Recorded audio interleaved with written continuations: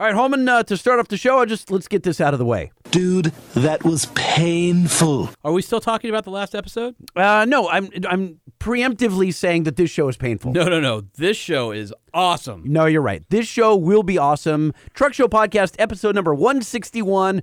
We have a gentleman on the show named Sharif. And Sharif may double our collective IQ, maybe. Are you talking about Sharif Marakbi, who is the executive vice president of R&D for Magna International? That's the Sharif I'm referring to, yes. Yeah, so if we put you, me, and him on Jeopardy, how far would you and I go? I don't think we qualify to get on the show to begin with. If you put you, me, and him in a space capsule, what would our jobs be? Dead weight, and we get ejected. If you put you and me and him in a future truck, what would that look like? Dead weight, we get ejected. He has an MBA. He's been in automotive for 30 years. He was the dude in charge of Ford's autonomous vehicle program. He's worked for Uber. I mean, the credentials are crazy. He actually went back to Ford. And now he's at Magna, which, by the way, is one of the biggest suppliers in all of automotive. Yeah, I'm familiar with them.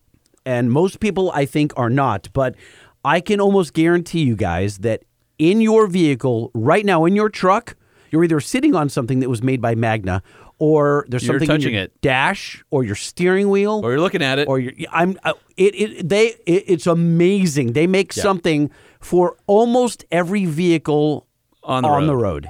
And what's cool about Sharif is he's going to talk about some of the future technologies that are coming. We'll kind of dabble, I think, in battery electric and hybrids, but then there's some other stuff they have going on. I'm excited because I don't know that we've had such a legitimate guest. No, that's not. We've had some good guests. No, in this space. Oh, okay, fair enough. I mean, the last guy that was sort of close turned out to be yeah, that didn't work out too well for us. Yeah, so this is our redemption episode where we have a legitimate player in the space come on and actually tell us the truth about the future of trucks. The future of electrification. I mean, at what point are we getting forced into driving an electric truck? I don't know. We should ask him. Maybe will. that'll be a burning question. Hey, did you see? No. I got my license plate. Oh, yeah. So did I, dude. Well, I didn't pick it up, but I'm going to get it. Yeah. Wait, they made an appointment? No, see, here's what happened. Because when I got it, you couldn't make an appointment to go pick it up, so I had to fill out an affidavit for them to mail it to me. Nah, check this out. So I get the little notice in the mail says, come get your plate, Right. Lockjaw. And it's at the Long Beach DMV. And I said, No, you didn't. yeah, I said, no, I'm not going to the DMV. You So I said called- yes. You should have said yes. No, I don't want to go to the DMV. All right. So I call my friend who works at the Laguna Hills DMV. Oh, you and have she the says, insider. She says, I can't help you. Did she really? Yeah. She said, kick rocks. That's they're funny. They're not allowed to play any favoritism. But she said, call AAA and they can transfer it to your local AAA. So I've always bought my personalized plates through AAA, and AAA said, at least when I ordered it, the DMV was not allowing them to do that. AAA, in 48 hours, had the plate ready for me. Nice. Yes, so Good work. AAA is da bomb. Now, will your personalized plate be as crappy as mine? What do you mean is crappy? Will it have, so I, just like you, have a black plate with yellow letters on it. Sure. The what do they call it? Not the retro. It's called it's the 60s plate. Yeah. Will yours also have a yellow thumbprint on one of your plates that they clear-coated over? I hope so, yes. Will it also have an entire edge painted in yellow and clear-coated over? That hurts. I'm like, really? I've waited a year, and on a black plate, somebody had to put their freaking thumbprint on here? I'm going to take it to the police department, have it analyzed. I'm going to go to that guy's house and punch him right in the face. What are you talking about? A house? It was made in jail, in prison, bro. No, he let them all out. No, they're our not. Wonderful governor, that is. No. They're there. And well, their quality control's gone down because I've never had a plate problem before where the yellow paint was somewhere other than on the letters. You're going to go to San Quentin and say you guys have a quality control issue? Yeah. You want to go? No, I Why? don't. I've toured a prison, and I don't want to go back. Wait a minute. You've toured a prison? Yeah. Was it during a Scared Straight program? No, dude, I went up. A buddy of mine was in Lompoc. We'll get to this some other time, huh? Hey, I'm look, happy to share that story. And I'm not kidding. I'm showing you my plate. Look at the edge. Let me see it. Hold on. It's on his phone. I'm zooming in here. See the left edge? Oh, yeah. See this? Oh, there's the yellow edge right there. And then here's the other one with the thumbprint. Oh, dude. Oh, and look at how bad the orange peel is on this thing, too. Yeah. You're going to have to buff this out. Nah, I just bolted it to the Jeep and I'm going to throw some mud on it and call it a day. I'm just happy to have it. So anyway, the Adventure Jeep is officially the Adventure Jeep. That's awesome. Or if you're people who are a-holes on my Facebook and my Instagram, it's the Advertising Jeep, Oh. which I guess it also kind is, of which is. I'm fine with. It kind of is, yeah. But at the end of the day, it's my Jeep. So I'm happy to have my plate, and I'm happy you got your plate too. Yeah, I'm excited to go get it. I still have to pick it up. And I'm going to slap it on old Lockjaw. Which, by the way, I want to thank so many of you guys for checking out the Banks Belt series in which Lockjaw is a star. It's been a lot of fun to produce. It's been a lot of fun to be in. And hopefully I don't suck too bad on camera. It's check it out if you get a chance. I mean, I linked to it in my Instagram. You're probably not worse than you are on the podcast. I think I'm below average everywhere I appear.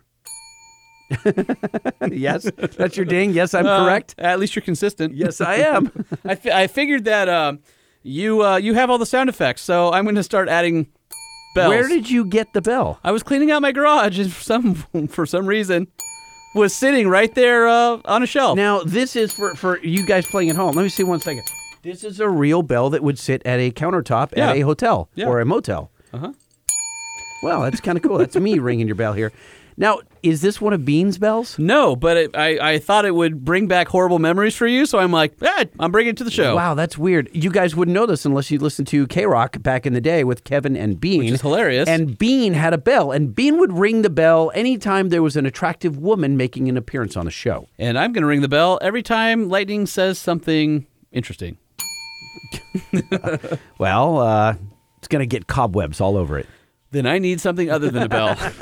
All right, before we get into our show with Sharif from Magna, let's thank our sponsors. So, of course, Nissan and that awesome new 2022 Nissan Frontier that is coming out at the end of summer.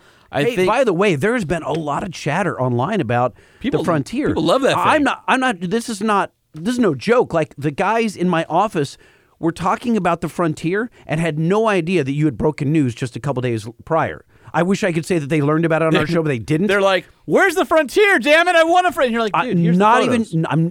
I'm Were dead you like the serious. friend group hero by showing them a picture of it? No. Like I'm watching them discover it on their own, and they're like fawning over the truck. They can't believe they're like, "Look at the front end," and I'm stewing in the back, going, "We were talking about this days ago." Listen to the podcast. No, but it was cool. So anyway, for you guys, if you haven't seen the new Frontier, you absolutely. I mean, it's all over the internet. It's everywhere. Just Google it. Especially at fourwheeler.com or truckshine.com. Or there, yes. So if you're looking for a half-ton truck, Titan XD, 5-year, 100,000-mile warranty, best in the business. Or, of course, the current Frontier, you probably get a heck of a deal before the new one comes out. And it's got that 9-speed transmission, which is buttery smooth. And it also has the simplicity of yesteryear. That's nice. And rugged yes. durability, and I would say historically solid good looks. And you may get 1 million miles out of it, like our friend Brian that we had on the show. I guess I shouldn't promise 1 million miles, but damn, they're rugged. Hey, I asked Nissan if they thought it was going to hit 1 million miles. They said yes. And it did. No, the new truck. Oh, the new truck. So build and price at nissanusa.com or just waltz into your local Nissan dealer. Holman, question for you. How many Dr. Peppers do you think we can fit in a new decked toolbox? I'm not sure, but I have an idea that will let our listeners do that work for us. What do you mean? Well, I've been thinking about it all week. I've been noodling on it. What can we do? I mean, the haikus were fun, but what can we No, do they to weren't. give away the decked toolbox? And then I thought, all of the somebodies, guess how much each decked product will fit in terms of Dr. Pepper cans. Wait, you lost me. D-bag, how many cans? Okay. D-box, how many cans? Oh. Crossbox, how many cans? Drawers, how many cans? Toolbox, how many cans? And it's the Okay. contest. Whoever gets the closest gets the toolbox that's sitting in my garage. Well, how do they guess the You Deck guess. has so many products. So Without going over. What do they get, like a point for getting close or something? I don't. Yeah, you just basically, whoever's the closest at each one gets the most points. And then whoever has the most points at the end, they get a toolbox. We need to talk to Greg about this because I think it's brilliant. If he hates it, then we're in trouble. Well, I'm thinking we do the R&D. We already have a D-bag here. Well, we've got 3. But we'll use this one that actually came from DECT rather than the 2 that came from different mothers. And we already have access to a drawer system. And we already have a toolbox. We just need him to send us a D-box and a cross-box. I'll use the Truck Show podcast money, all that T&E that we have. We do? Yeah. I'm going to use it to buy all the Dr. Peppers for our R&D project so that we can get those numbers down. You're going to buy Dr. Pepper for under the R&D line item? Yes, and then I'm going to just store those here in the refrigerator at the studio. Ah, I like that. You see what I'm doing here? Yes, very creative. You picking up what I'm putting down? I am reading what you're writing. Are you counting the cans in my container? Okay. That could have gone sideways. Yes, I am. All right. So maybe we need to talk to Greg. But if we do decide to go, You mean Chopper? I'm not familiar with Greg. That's right. We do need to talk to Chopper. Yeah. I am thinking right now that you need to go to deck.com and do a little research on each of these items if you're interested in getting that crossover toolbox out of my garage. So they'd be smart if they figured out like the interior storage capacity Right. of each item, Of each item. like the volumetric capacity of each item. Something like that. Deck.com is where you need to head Do a little research. in preparation. Or if you know where I live, just show up to my house. I may just give it to you. It's taking up the spot in my garage where my wife parks. I think that might scare your wife. Yeah, don't do that. Randos just showing up at you. Hey, I came to get the deck truck. Get out! She'll be like, okay, does that mean my car can go back in the garage? Then possible. So she might give it away. It's true. Moving right along, were you in any police pursuits this week? Not that I'm aware of. All right, well, that's good, because if you were, I would suggest heading over to duralastparts.com, where you can check out their pursuit pads and pursuit rotors. The pursuit pads are specially designed for vehicles making repetitive, high-speed stops, advanced application-specific friction formula that reduces brake fade for consistently superior stopping power, up to 35% thicker shims, OE slots and chamfers to neutralize vibrations and eliminate noise, and a powder coating backing plate designed and tested to prevent corrosion. They pair beautifully with the Pursuit rotors, which offer advanced thermal control for frequent, fast stops. These rotors are fully zinc coated to reduce rust and excess wear from road grime and debris, and they are application specific with their metallurgy for improved heat dissipation and reduced wear. They're available for over 93% of all vehicles since 2000 and newer. All right, the next time I'm being chased by police, I'll make sure I dip off the road into an AutoZone and pick up some pursuit pads and rotors. I was actually talking to our law enforcement friends out there for their vehicles because I want them to be able to chase you down. Like the animal you are. The Truck Show. We're gonna show you what we know. We're gonna answer what the truck, 'cause truck rhymes with the Truck Show. We have the lifted, we have the lowered, and everything in between. We'll talk about trucks that run on diesel and the ones that run on gasoline. The Truck Show, the Truck Show, the Truck Show. It's the Truck Show with your hosts, Lightning and Holman. I don't think we need to sing along with that every time, do you? It never gets old, at least not after 161 episodes. Yeah, with all the SEMA episodes and all the bonuses, we're probably over 170, is my guess. Yeah, something like that. You know what I love about the show? That it never gets better? No, I was going to say the opposite, that it does get better. We started with such a low bar that our next guest clearly is taking us into the stratosphere. So you're saying having Sharif Marakbi on our show will elevate both you and I? He has to. He's the executive vice president of R&D for Magna. He might be one of the top 5 most important guests we've ever had on this program. And he's going to teach us and our listeners a bunch of stuff that we never would have known otherwise. Well, I don't believe you, so go ahead and dial and prove me wrong.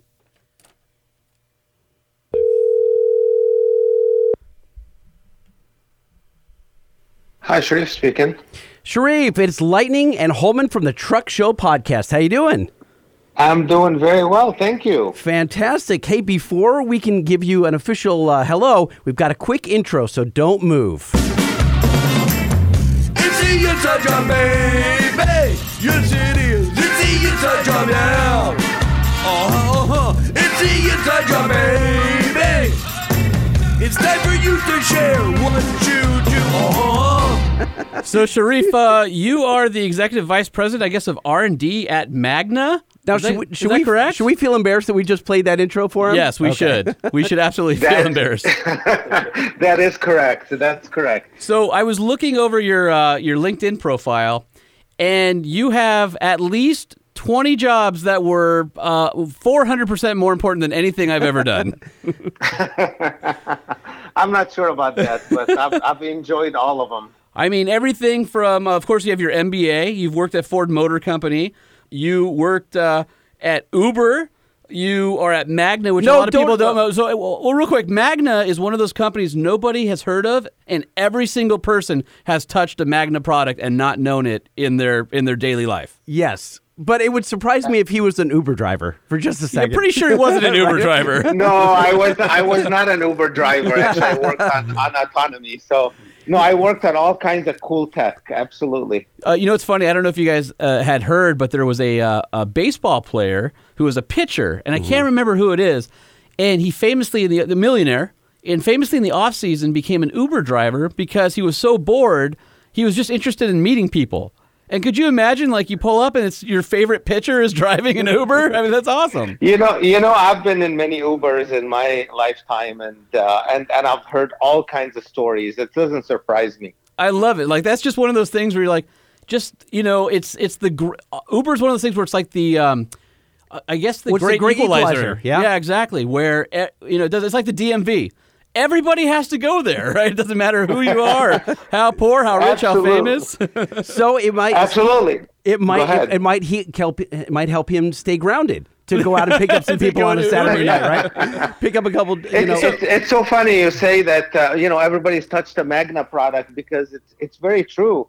I mean, Magna is the number one supplier to the auto industry in North America, and very few people have heard of it.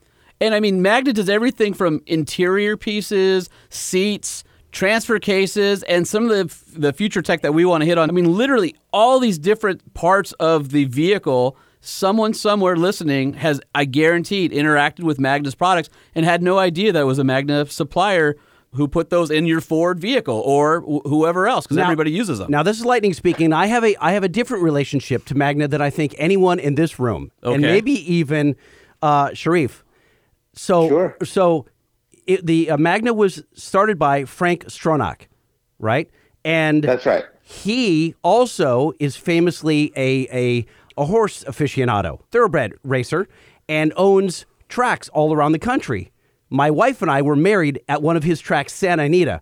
We were one of two couples ever married at that track. That is a weird... Is it a weird one? Wow. Right? So I feel like I'm bonding right now with Sharif. Yeah, you're not, though. We're not? Sharif's going, this has nothing to do with anything I can... Why am I on this show? I'll tell you, I am very impressed. I am so impressed. And, even though I've been less than a year at Magna, I just know everything about what you're talking about. And, we call ourselves a 60-year-old startup, which is very uncommon in this world. Well, the company started as a tool and die manufacturer way back in the late 50s, right? And then evolved into auto parts. A global powerhouse, really. Yeah. That's right. It started by, bending metal to start with, and now it's only one of 7 groups or 7 divisions at Magna, all the way to engineering and manufacturing a full car.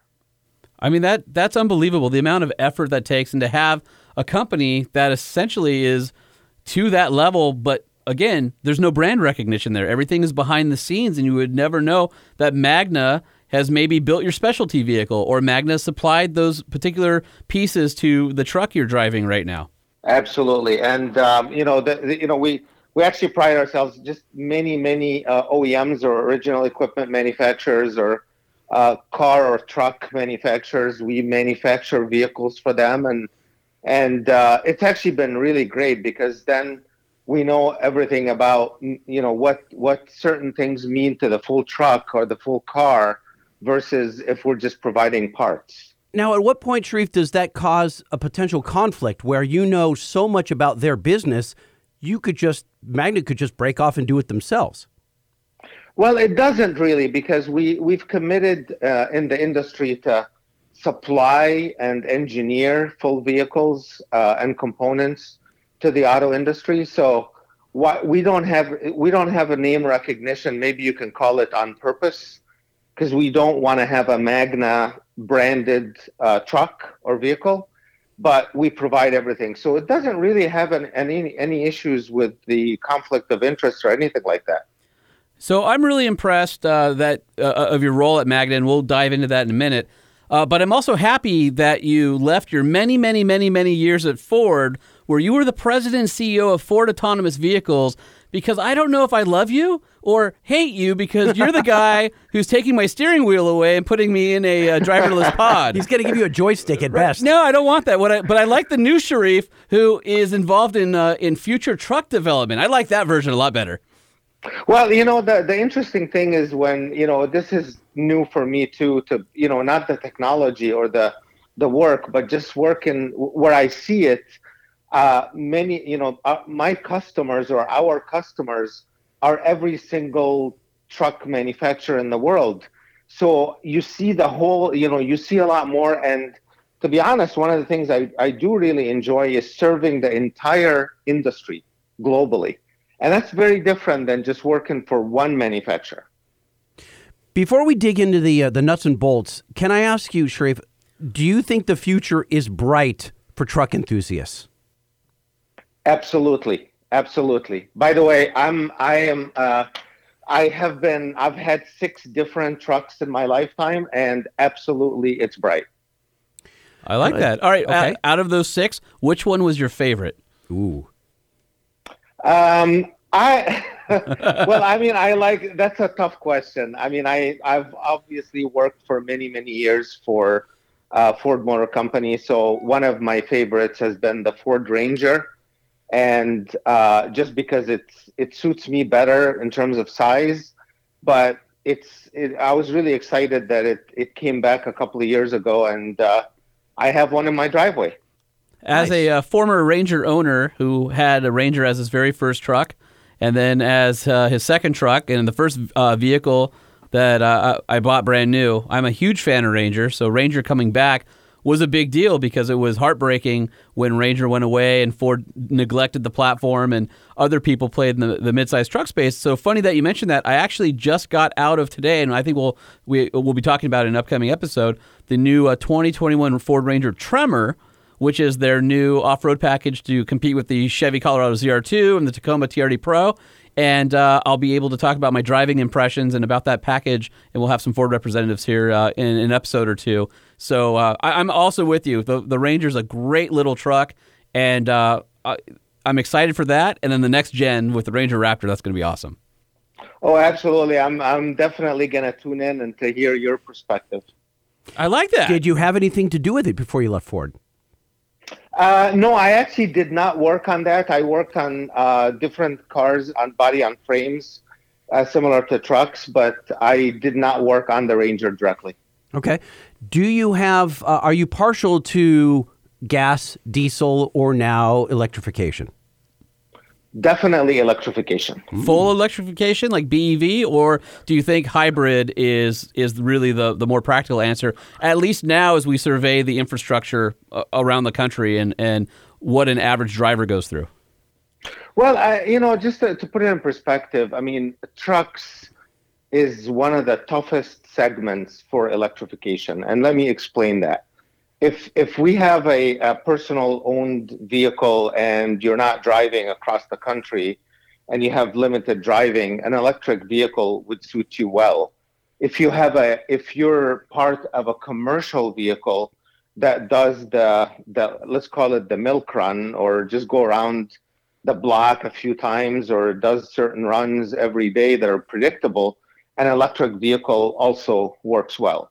Trucks, as a former and current truck owner, you gotta have the torque, you've gotta have the power, you've gotta have the towing, you've gotta have the things that the reason why you buy a truck.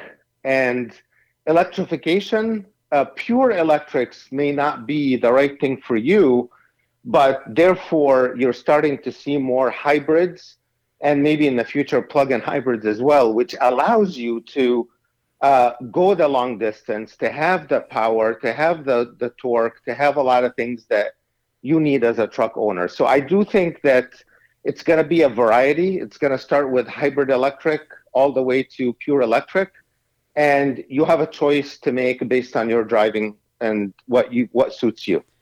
So you bring up some really good points, and I call it a tapestry of technologies. You know, obviously full electric is going to be an interesting thing. For example, us who live out here in California, where we can't all have our air conditioning on the same day without a brownout. If they mandate all electric vehicles, right, that's part of the problem and not necessarily the solution. And we're deactivating our last nuclear power plants out here, Diablo, and then San Onofre also was decommissioned. So now we don't have that type of power, and you have to pull the grid from somewhere. And so there's all these kinds of, I guess, competing interests within electric vehicles, whereas I think a hybrid electrification rather than a straight battery electric vehicle kind of splits the difference a little bit. You still have the infrastructure of a gas station, but you still have the benefit of having a electric motor on board, which obviously 0 or 100% torque at 0 RPM, for doing those truck tasks. And like you said, around town, short drives, a truck battery electric vehicle is great. Although you have the Cybertruck coming, you've got Rivian coming, you've got Bollinger, you've got a lot of these different startups in the battery electric space. And for me, it's always the same issue. Number one, it's range anxiety because, a truck person has, who's going to go out on an adventure needs to find a way to fill up that vehicle to have the range they want off-road when they're not a part of the highway system or where the infrastructure lives. And then the other thing that's interesting is also when you're looking at the big rig market, and I know you guys are working on a solution to this, so this kind of brings us to the next topic. One of the issues with battery electric vehicles and, say, a semi-truck is the size of, I guess, the capacitors or the wiring to take it from either the battery pack, the fuel cell, whatever, into the motor, but to be able to sustain it, to have thermal management properly calibrated for that vehicle so that it can offload that massive amount of energy, say a semi at 80,000 pounds climbing I-70 in Colorado, to get to the top and still have energy to come down the other side. And I know that you guys are working on EV drivetrain components designed to maintain that payload capability that people are used to seeing in consumer trucks and thinking of this broader picture. And I think that is probably the next place I want to go. And also fast charge technologies. I think that's the biggest impetus to the guy who's in Texas who is going to drive 1,000 miles with his show horses. He's not going to want to wait several hours to fill up that truck. He's going to want to go have a cup of coffee, fill up at the gas station, and move on down the road. So let's talk about some of the things you're working on that will allow true truck owners to have that same experience that they get with an internal combustion engine. No, you make a lot of great points. So just starting with to get a big portion. First of all, pickup trucks and trucks are one of the largest segments in the U.S. So there's always a portion of those folks, those drivers, that different electrification technologies would fit their lifestyle. So let's talk a bit about lifestyle. If someone just wants better fuel economy with all the bells and whistles and all the things they get on their truck today, the easiest technology to get would be the hybrid electric. Because to your point, you don't need to charge it. You can gas it just like normal. There's no infrastructure that you need, but you get better fuel economy. Then you go all the way to electric. And to your point, electric has some things that a lot of us are working on to get to the point where someone would just jump into their truck and drive it the way they would drive it, charge it the way they would gas their current vehicle in the same amount of time, and then have the torque and the power to sustain their drive cycle, whether they're going up a hill, coming down. So what we are working on is, the interesting thing is a lot of the technologies, this is what I love about this industry, is so many things, whether you're working on seats or instrument panels or you're working on the sheet metal or working on anything in the vehicle, you can do certain things that would help today's vehicles that are gas powered and tomorrow's vehicles that are electric power in a very similar way. So let me explain that. you can lightweight materials, and that has been a very strong trend over the many decades. Today's vehicles have a lot of plastic instead of metal, aluminum versus high-strength steel, different types of material, composites, different mix of different materials. So Magna is definitely working on lightweighting in everything that we do and everything for the industry. The second one is efficiency. Think about a truck. Think about the battery. The battery is huge. The battery is expensive. And that you can get the same benefit by increasing efficiency in the drivetrain. And to your point, you have a big battery. What is an electric car? An electric car is, and I'm just going to try to simplify it. It's more complex than that, of course, but it's a battery. It's wiring that goes into inverting something called an inverter goes into a motor, and then you have a mechanical link to the wheels. And then, of course, you have all the accessories, all the comfort and things that people like. Now, what we have to do is work on every piece of efficiency, and we have electric drivetrains that we develop to get to over 95% efficiency. That's our target. And an internal combustion engine is what, by example, what's the efficiency of a modern ICE engine? Well, actually, it's interesting, that point, because the efficiency of an ICE engine is actually less than that. It's about half of that. But then you can gas it. You can gas it in, 3 to 5 minutes? So you can gas your vehicle. And going back to gassing and refueling, that's the other thing that I think people have to think about is when your gas tank is empty and you have 30 gallons of fuel, that's like almost 300 pounds that you lose off the vehicle as that gas is consumed. Whereas with electricity, you're always pulling around that battery pack no matter how much charge is in it. And so you going back to efficiency is a really important point because you have to make every aspect of that vehicle as efficient as possible because you're always going to be carrying that extra weight around. Absolutely. That's a really good perspective. And talking about gassing and charging, we in our life time, we're all used to stopping at a gas station and filling up the tank in 5 minutes or less, and the charging is not to that point. You mentioned earlier we call it DC charging, which is the fast charge stations that you see on many highways in California and in other states, and it's still not to that point where you can do it in 3 to 5 minutes and not lose any life of your battery, because that's another challenge by continuing to fast charge. So many folks have their chargers at home, and that we call those level 2 chargers. So those are better than what you have in your house, but not to the level of a fast charger. So funny you mentioned charging real quick, Sharif. I just went through this today. Yeah. I'm having my electrical panel at my house swapped out. I currently have a 100-watt panel or 100-amp panel. Absolutely. And I'm going to 200-amp service. Why? Because houses, take more stuff. If we want to add a jacuzzi, I want to be able to charge work vehicles from the garage because I'm taking home more. That's an ugly picture of you in a jacuzzi. Yeah, well, the good thing is if you put soap in it, it makes bubbles, and you just see my ugly head. Okay, yeah, perfect. Yeah. All right, good. And so I was talking to my contractor today, and a typical level 2 likes something like 50 or 60 amps, I think, is on a 220. And I was excited because I'm like, my house was built in 65, and it was quote unquote a house of the future where everything was electric. And so the oven was electric, and the stove was electric, and the only things that were gas were the water heater and the fireplace. And I since redid my kitchen, and I took out the electric stuff and freed up some circuits and amperage and ran gas in there. And I had this great 220 dryer outlet in the garage, which isn't being used because the dryer's gas and it plugs into a standard 110. And I'm thinking, if my electrician can just tap into that, I can throw a level 2 in here pretty easy because I already have 220 in the garage. He's like, yeah, but you only have a 10-gauge wire, so you're stuck at 30 amps. It's like, oh, rats! So I got to run a conduit. Well, you know what, Sharif, you did. We touched on earlier. the wire diameter, you're like double aught. It's massive stuff. And how do we get that down? Is that a higher voltage?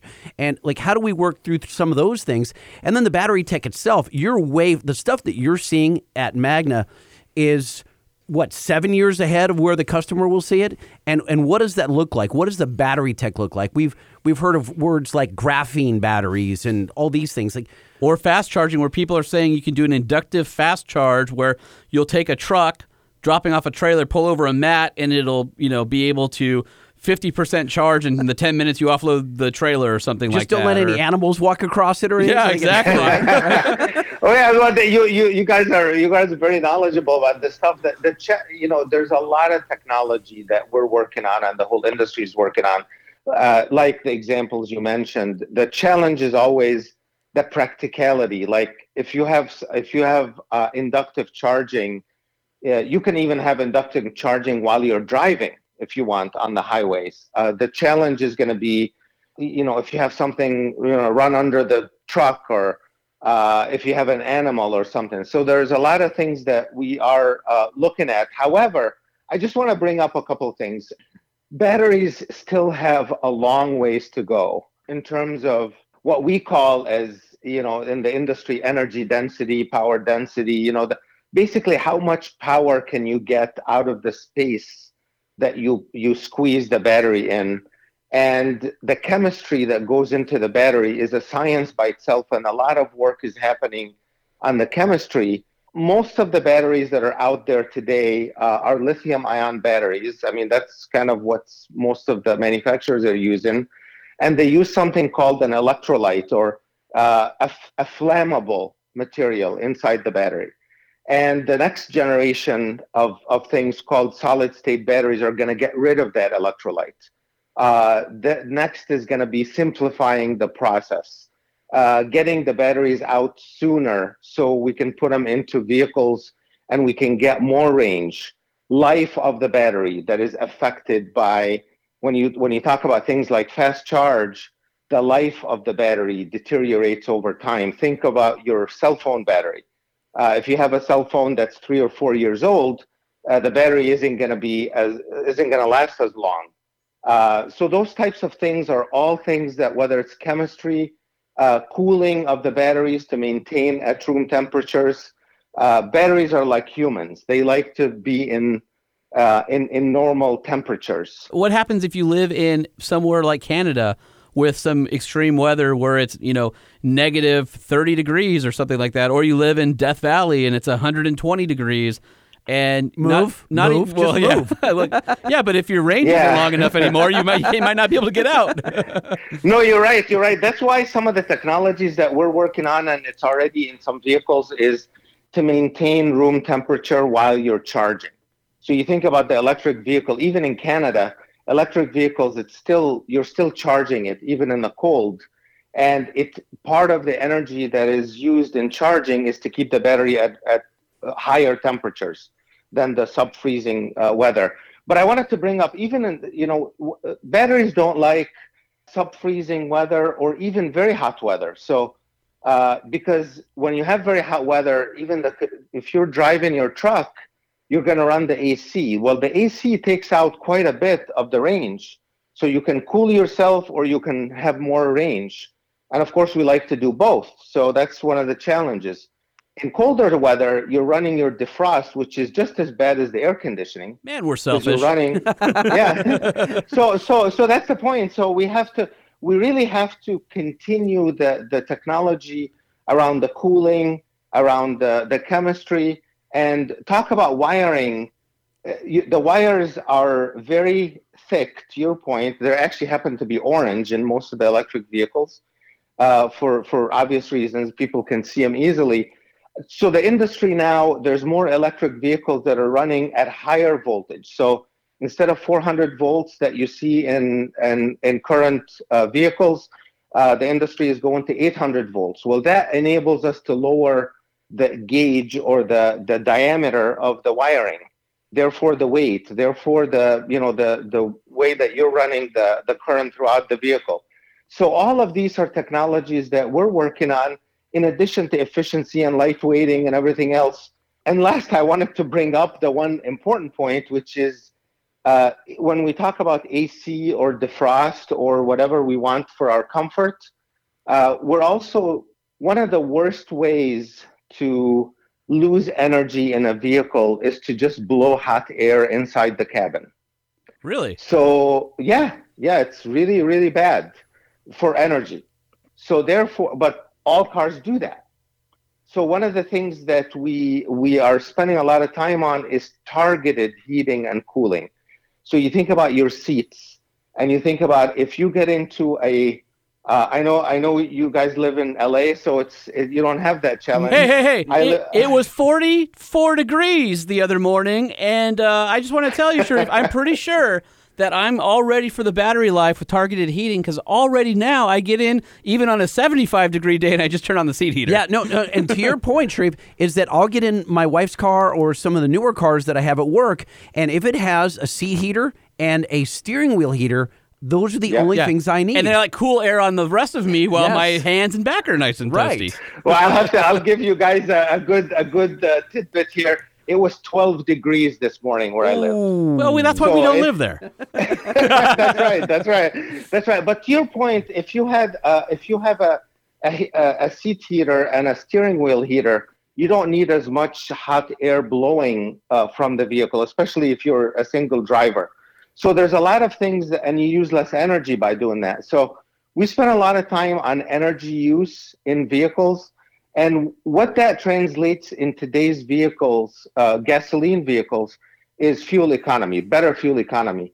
But for an electric vehicle, it's a lot more significant because it means the difference between making it to where you want to go or not making it. That's the electric range. So it's super important. So when you are working for a company like Magna, where you guys obviously have a lot of R&D and a lot of technology happening at once in different segments, I would imagine that there's some sort of talking back and forth between the divisions, that they're not solely siloed independent companies, and so that even as you're developing more efficient processes or outcomes for electric vehicles, I would imagine that even a traditional internal combustion engine or even a hybrid vehicle can benefit from some of your advanced learnings from the technology you're working on and make, the gas vehicle, I feel like, is going to still be around for a long time and can get more efficient based on things you guys are already working on for other platforms. Absolutely. I mean, one is I wanted to share that we are very excited about the future and electrification, and a lot of things that we're doing, even in a pure electric vehicle, fast forward years from now, where you're going to have a significant part of the market being pure electrics, you still need seats, you still need doors, you still need sheet metal, you still need a lot of things that we do, but we use something called a building block approach. So we're not sure. If you ask me when exactly electric vehicles will take off to what level, I can't tell you that. But what I can do is make sure that Magna is ready with the components. So that's the building block approach. So whether it's electric motors, inverters, or anything else that goes into an electric vehicle, we are ready when the market takes off. And the market is, I started working on electric vehicles 15 years ago. So for me, seeing the blossoming and the increase of electric vehicles in the market is very exciting. It's really, really exciting because I've been waiting for this for so long. Now we're ready, and we have to make sure that we can continue to tweak and improve these technologies. So for a truck owner, electric truck can do everything they want in a gas truck today, and it can fit their lifestyle with their charging and everything else. And we're not there yet. We have to just continue working on this. Sharif, when you started in electrification or battery electric vehicles in this part of the industry 15 years ago, did you think we would be here at this point, or did you think this was work that was laying the foundation for the next generation of engineers? I was really hoping I would see the increase and the penetration of electric vehicles and trucks in my lifetime, and I'm seeing it. So I'm really excited about that. one of the key challenges in an electric vehicle, and you guys can go look at any electric vehicle out there, is it's more expensive than gas vehicles. For us to make sure that we can get to a price parity, we have to work on all these components. And half of the cost of an electric vehicle, roughly, is the battery. So, and the battery has so many different things that we can work on, and we are working on.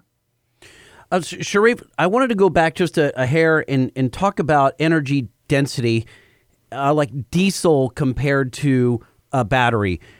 I figured there was just kind of a tipping point. At some point, the energy density in battery technology would outweigh the energy density in, say, diesel for trucking and pickup trucks that we drive.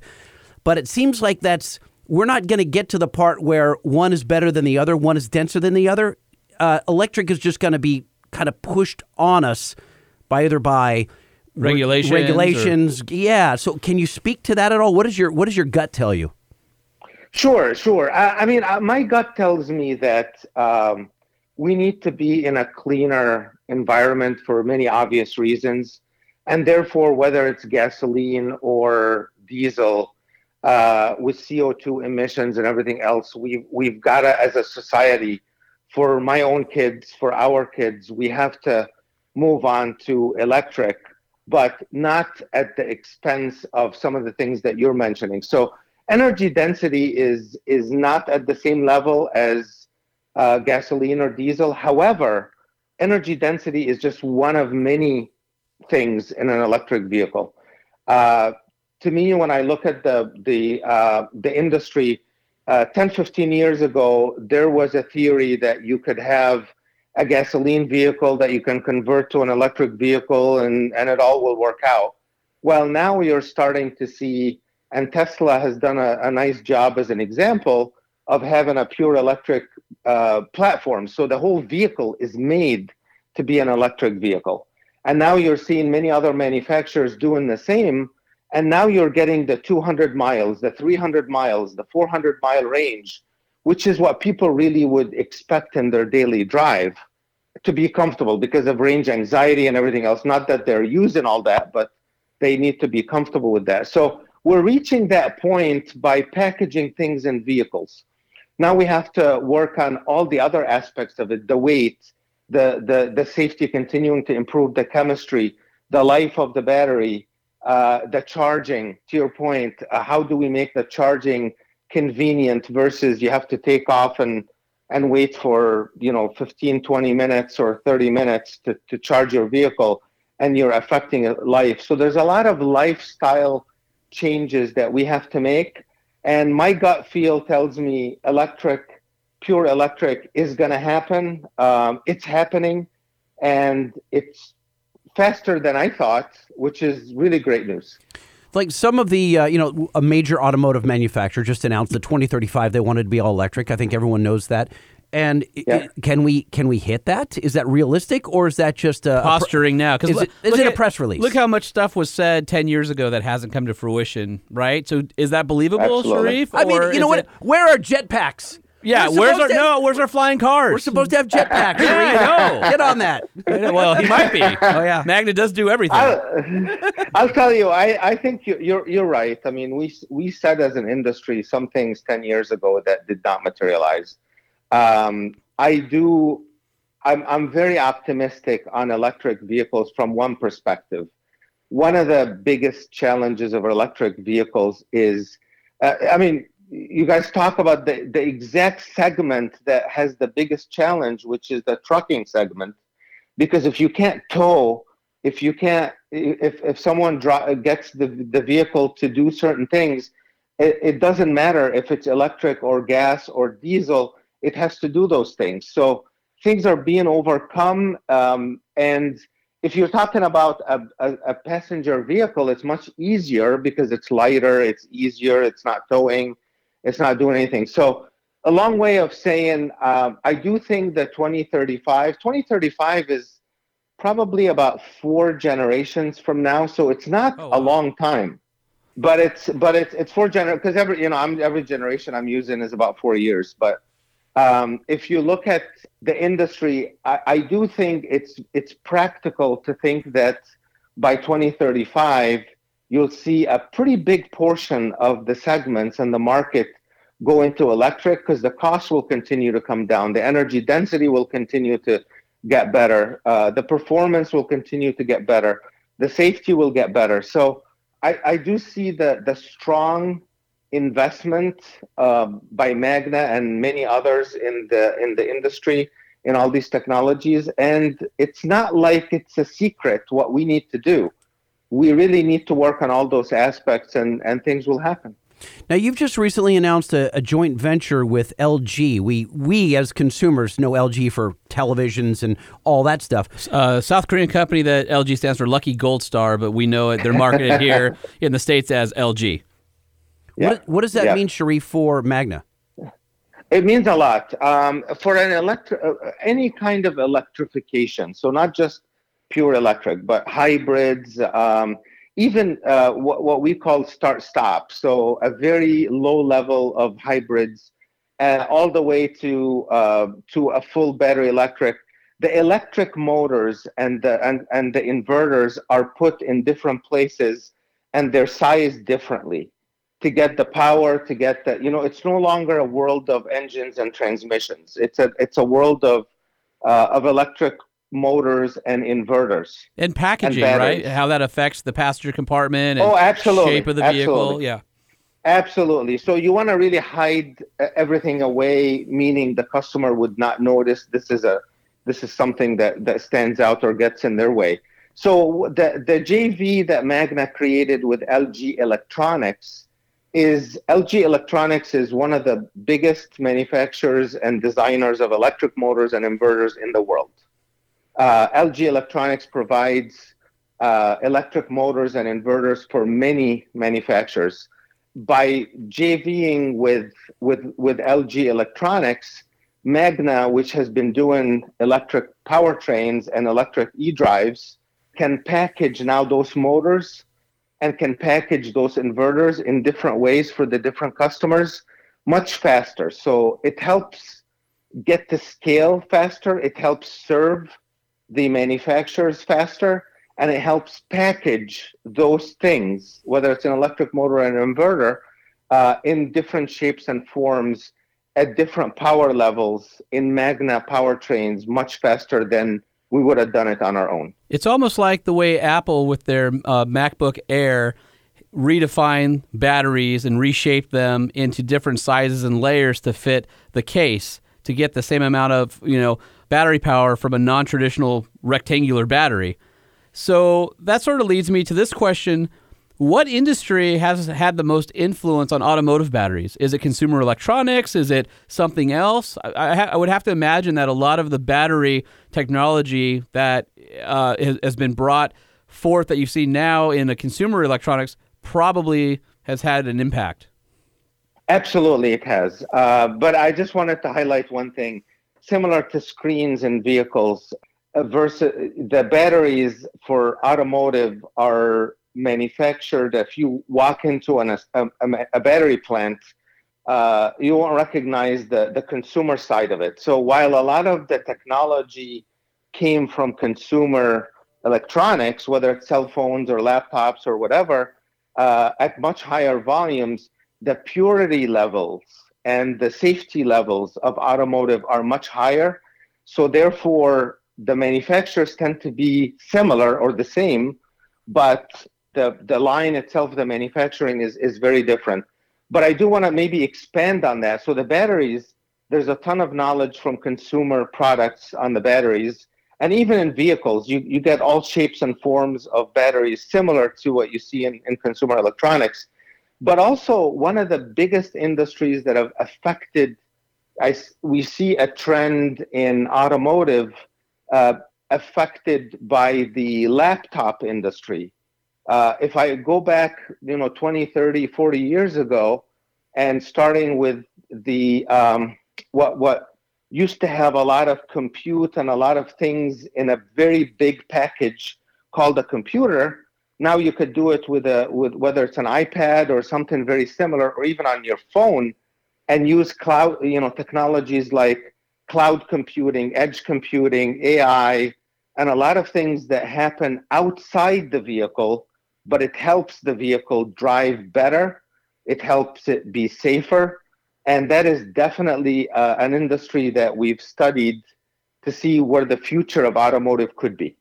It's funny, I remember when Apple CarPlay first came to the market, and Apple was trying to get manufacturers to sign on, and Ford famously said, Ford was one of the manufacturers that was a little bit slow to adopt CarPlay, famously said, we don't want a $400 phone to influence the price of a $35,000 car.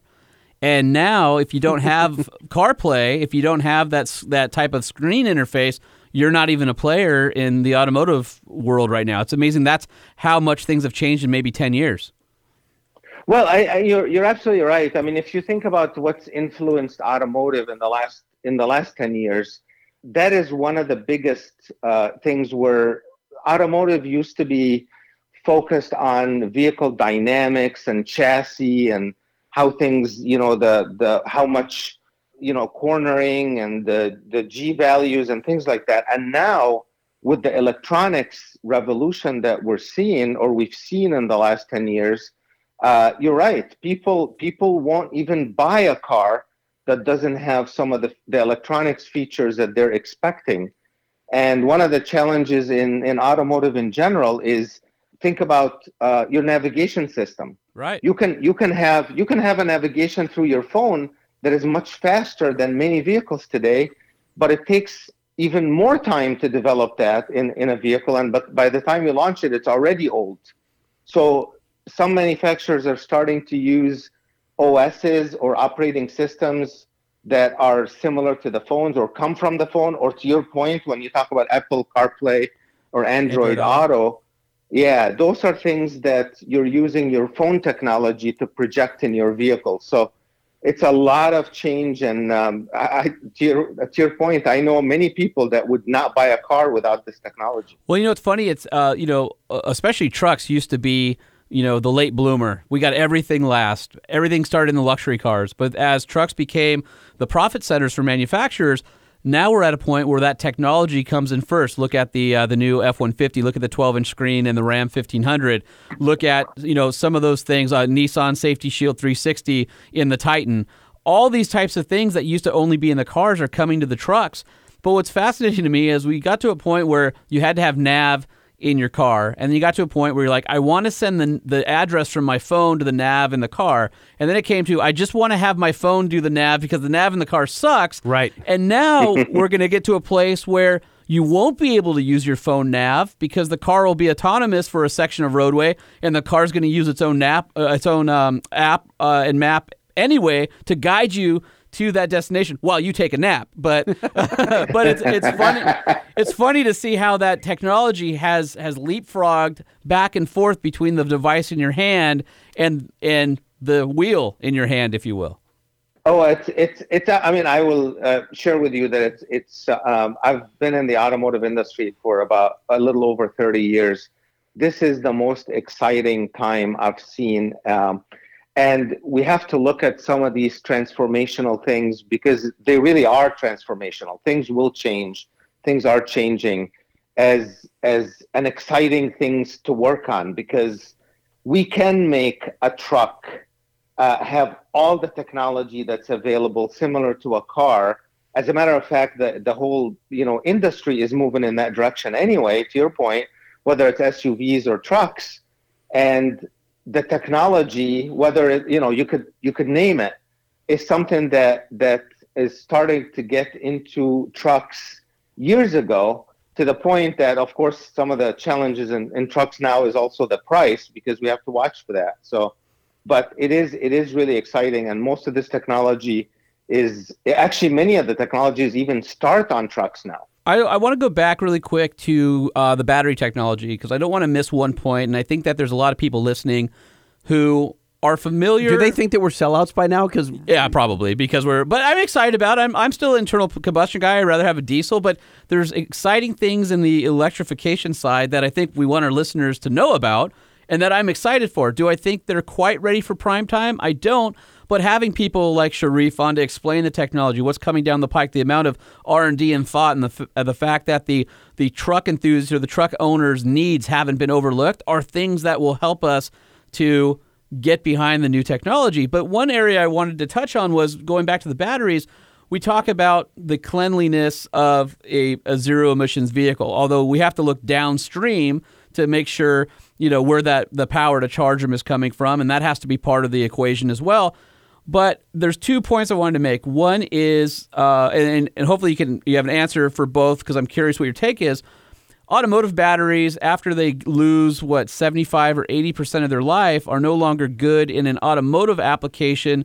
And correct me if I'm wrong, because of the way the charge is used and the vehicle is used. But I've heard that those batteries can be recycled into house batteries to store batteries for your home if you have solar panels or things like that. So maybe talk about that for a moment. And then the other thing I really wanted to hit on, how do you address, a lot of us who are in the truck market and are maybe a little bit resistant to, electrics, and people say your diesel's dirty, but that battery's clean. But then you see pictures online from a third world country being strip mined for lithium. At what point does that not become an issue for the acceptance of batteries, that the whole process is clean? And is there new chemistry and technology on the horizon that would eliminate some of those mining and rare earth minerals and specialized things in order to have a battery that doesn't require that type of, pollution early on in the life cycle of the whole vehicle? Sure. On the first point, there is a threshold where the battery will continue to lose charge and lose the ability to be charged to 100%. I think you mentioned 75 or 80%. It could actually be a bit lower than that. But in general, you're absolutely right. You could use, and we should use, the automotive batteries in what we call stationary applications. And stationary application could be your home, could be your anything that doesn't require the toughness of having to be an automotive. And the life of the battery can be extended quite a bit by doing that. So there's recycling, of course, that some companies are working on, including, Magna, obviously looking at that space as well. But before we recycle, we should see what we can do in stationary applications. So there's more and more businesses and more opportunities for stationary applications after the life of an automotive battery. So that's one. The second one is what we call the well-to-wheel cleanliness. So not just CO2 at the vehicle as it's driving, but all the way to where the battery is being made and what is the source of energy for making the batteries and things like that. And I will share with you that there's a ton of research and development, R&D, that is happening to reduce the amount of rare earth material that goes into the cathode and the anode of a battery, whether it's nickel or any of the other materials. So you're gonna see less and less of that difficult material that comes from difficult places in the world go into batteries in the future. So that is absolutely an active research, and actions are being taken to get the same or better performance with less rare earth material. I think to your point that you mentioned earlier about you don't know where this energy is coming from, or making sure that we understand where the energy is coming from. You're right.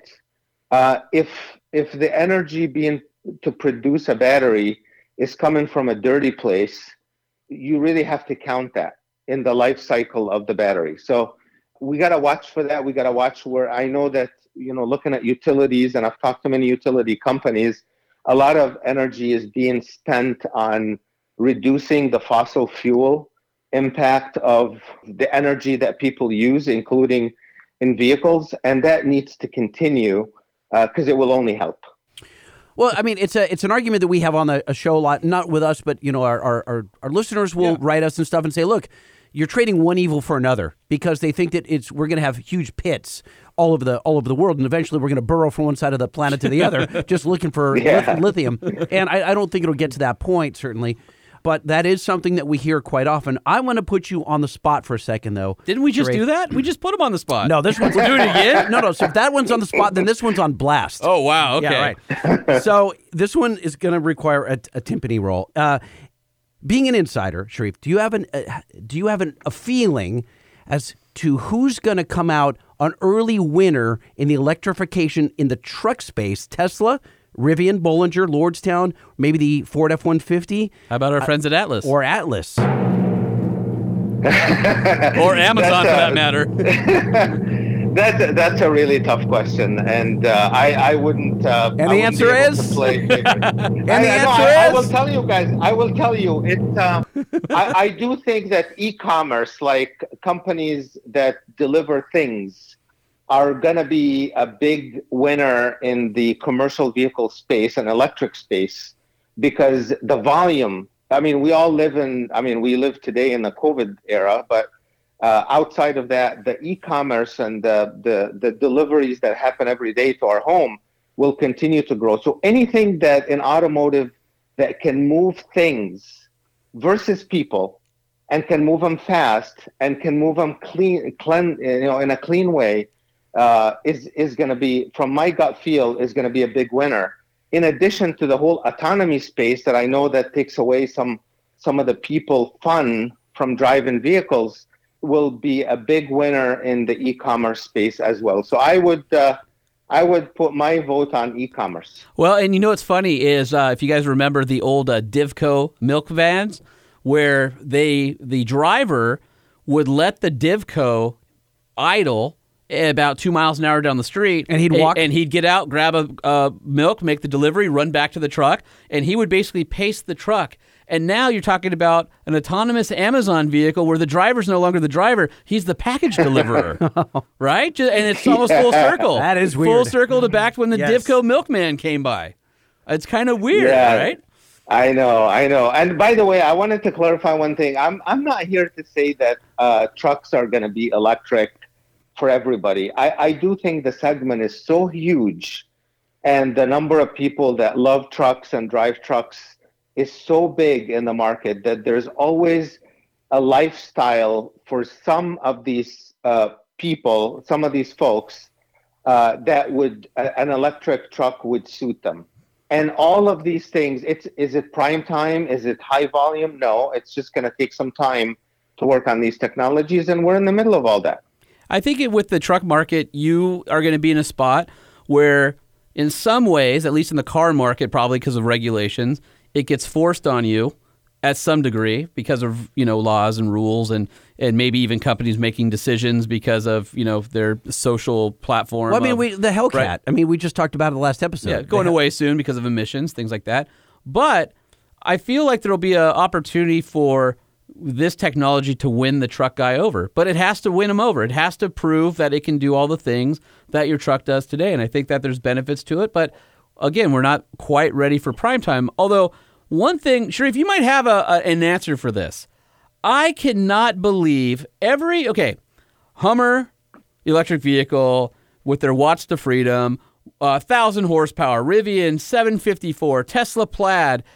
And I'm reading all these press releases, and we're sort of in the wild, wild west of all these electric vehicle companies. They're like, 12,000 horsepower or 8 million pound-feet of torque. And then it's interesting because some of them are direct drive. Some of them go through a rear gear reduction unit, and they're quoting these wild horsepower and torque numbers, but nobody's doing it the same. So it's like, is that at the output of the motor? Is that after the reduction gear to the wheel? What the hell is going on, Sharif? Why can't they tell us what's really happening? They just need to come out and say all the torque. Exactly. It's like the numbers are so big now, you almost don't even care because I've been in a vehicle that goes 0 to 60 in 2.9 seconds, and I will tell you, it doesn't really feel different than a vehicle that goes to 0 to 60 in 3.5 or 2.7. At some point, you get to a point where it's so ridiculously powerful and you're getting so pumped full of adrenaline and the light outside the vehicle starts to stretch that it doesn't really matter how much power there is. I think I would just add, I agree with you. I think it's not a common definition.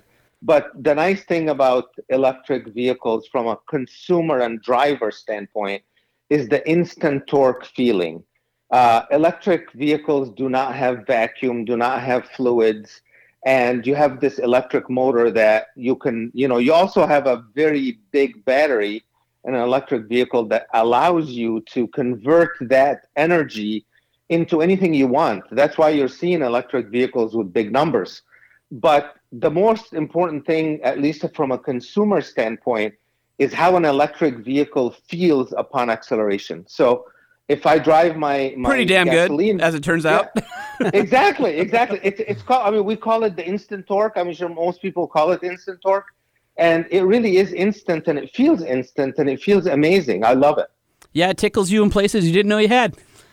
Absolutely. It can by the way, I just wanted to highlight that the faster it goes, the less energy it takes away from the energy, of course, that you can have, which means the electric range. But the batteries have gone to the point now where you could get a 300 plus miles of range and still have this amazing acceleration with instant torque. So what I want to do is I want to have a battery system that's partitioned, just like on my computer, and there'll be the a-hole mode where you can just blast, and once that's done, you've used up like 10 runs, you're just back, you still have enough range to get home. Dude, I think that's how that works. I spent like 3 hours a couple Saturday nights ago. I posted on Instagram where, so for my birthday, I got a Segway scooter. Right. And it's 36 volts, and it tops out at 18.6 miles per hour. I wrote it. You wrote it, but not since I modded it. So you were talking about modding it because I'm like, I mean, it's cool, but it sort of stops at 20. I got a 12-volt battery, wired it in, so now it's 48 volts, and now it does 30 miles an hour. Which by the way, the steering is right above the wheel, so like it's wobbly. There's no caster, dude. It's all scary. It's all fast. But it's all Sharif, scary. if you ever want to come down to Long Beach, I'll take you for a ride around the block. All right. I gotta try that. I'm gonna stick with the electric vehicles for now. Okay, and a helmet. And the helmet, exactly. All right, so to your point, it's really an amazing feeling. So we've been talking about batteries and electric vehicles, and I want to move a little bit away from the batteries because Magna is doing a lot of really awesome other tech in vehicles,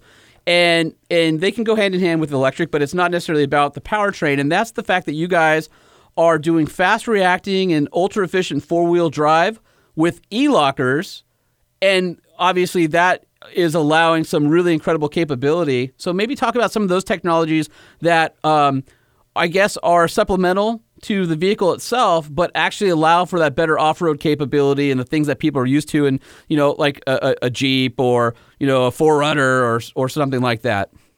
Oh, sure. I mean, we're all used to the traditional mechanical all-wheel drive and the gasoline world or the diesel world, which is great. That's what people are used to.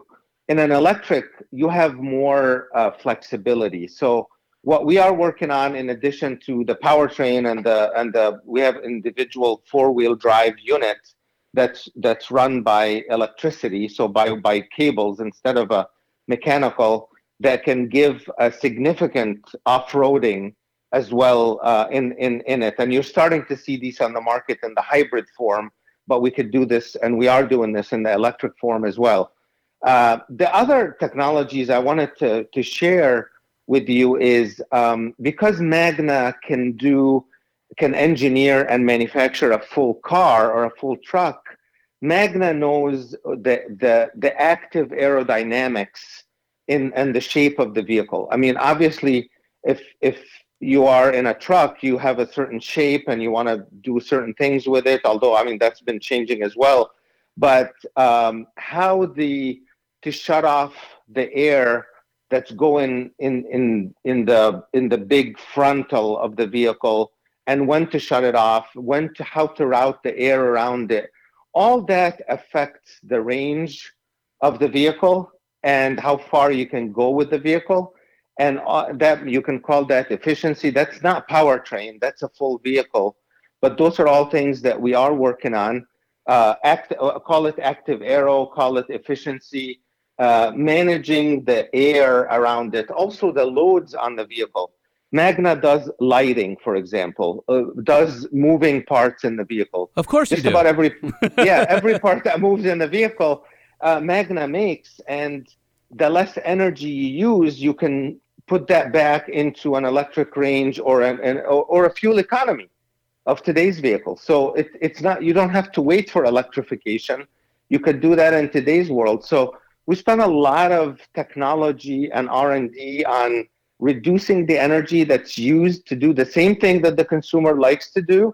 And from an off-roading, you think about mechanical all-wheel drive, you have a big hump in the middle of the vehicle.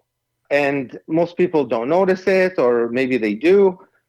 With an electric drivetrain and an electronic all-wheel drive unit in the back, you don't have that hump.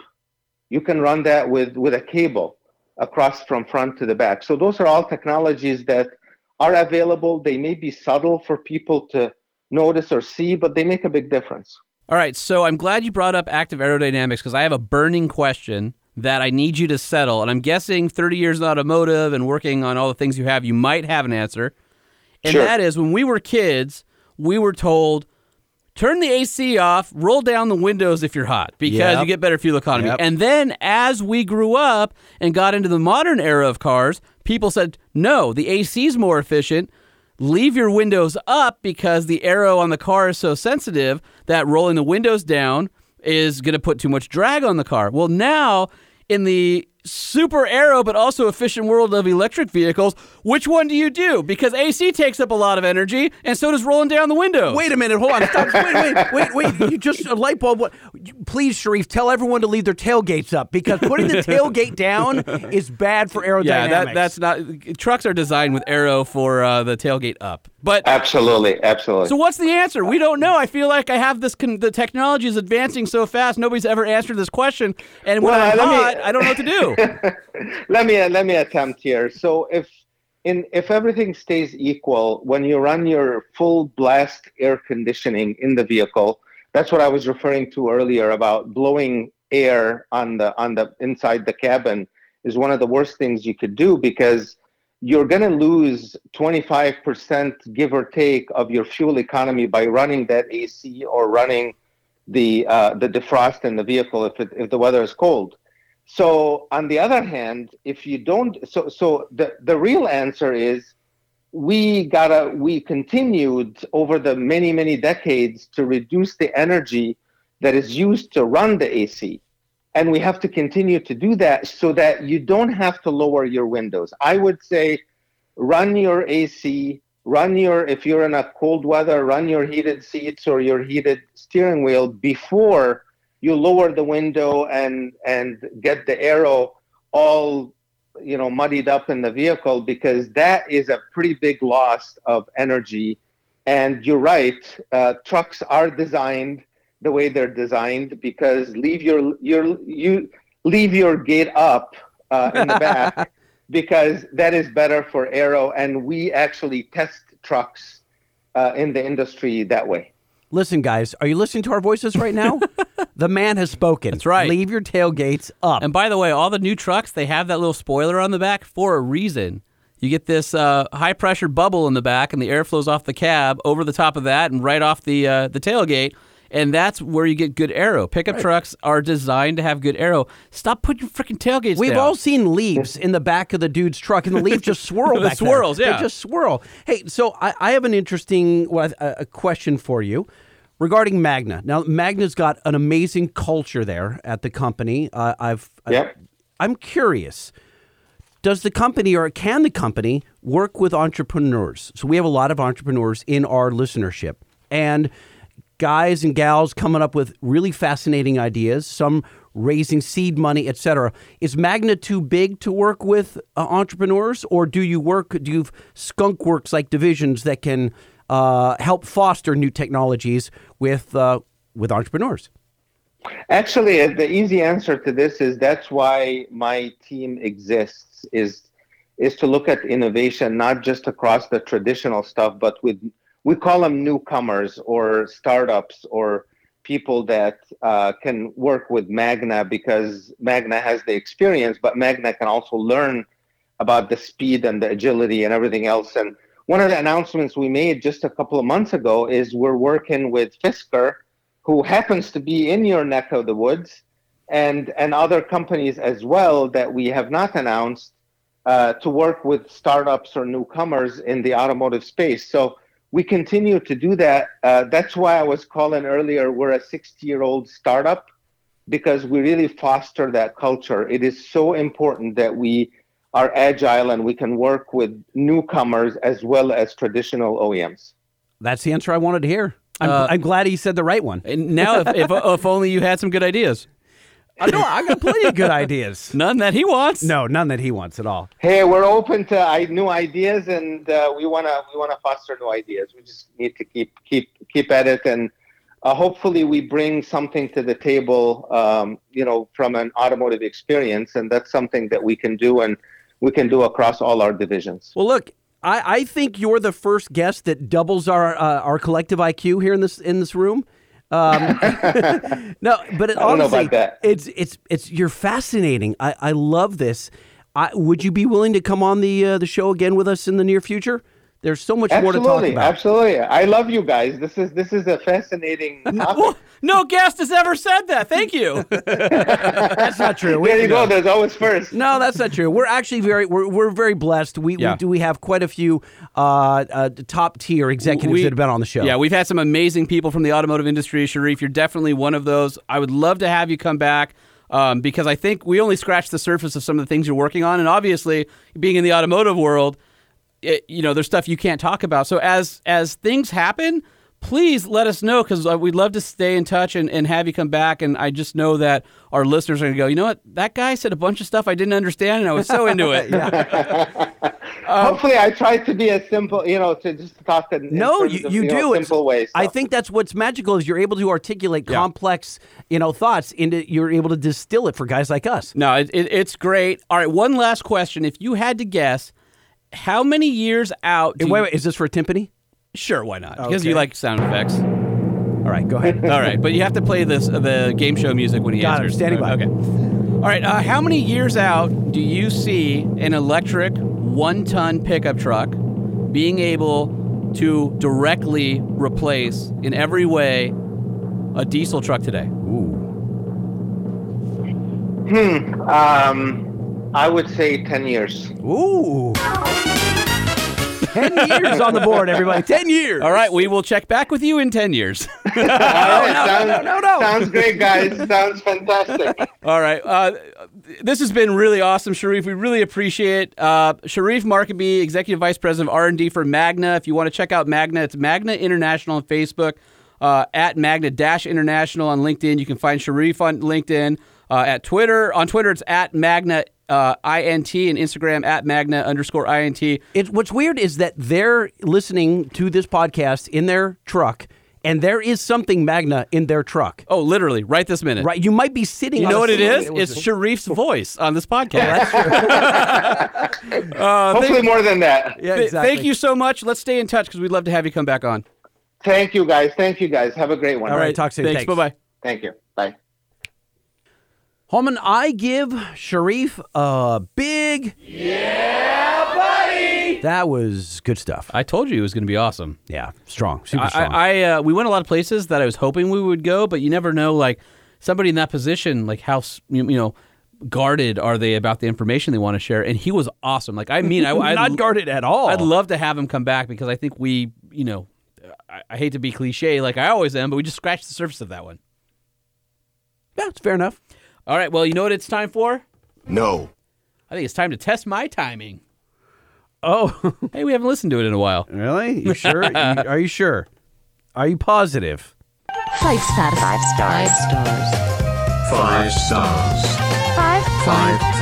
5 stars. 5 stars. Right back at you, brother. Oh! You did it! I did it again! You did it! That was better than last week's. Woo! I'm the master! All right, if you're new to the show, for the first 20 times we played that jingle, 20? You're talking like 50 times. Maybe more.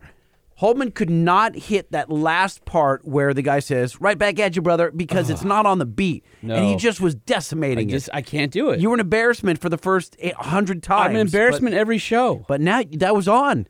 I mean, that it was tight. better than last time. Yeah. That was like when I was saying it, I was worried I got it wrong because I actually couldn't hear what he was doing. Yeah. Wow. Okay. I feel good. I feel pumped. So you got some 5-star reviews to read for us? No, these are 5-star hotlines. All right, so Holman, I don't think you're confused. That jingle is for our 5-star reviews when you read 5-star reviews from Apple Podcasts, not for the 5-star hotline. Oh. So do we have reviews? Let me go check. Okay. All right, I'll just sit here and wait. All right, we got one here from JG60634. Says, great show if you like trucks.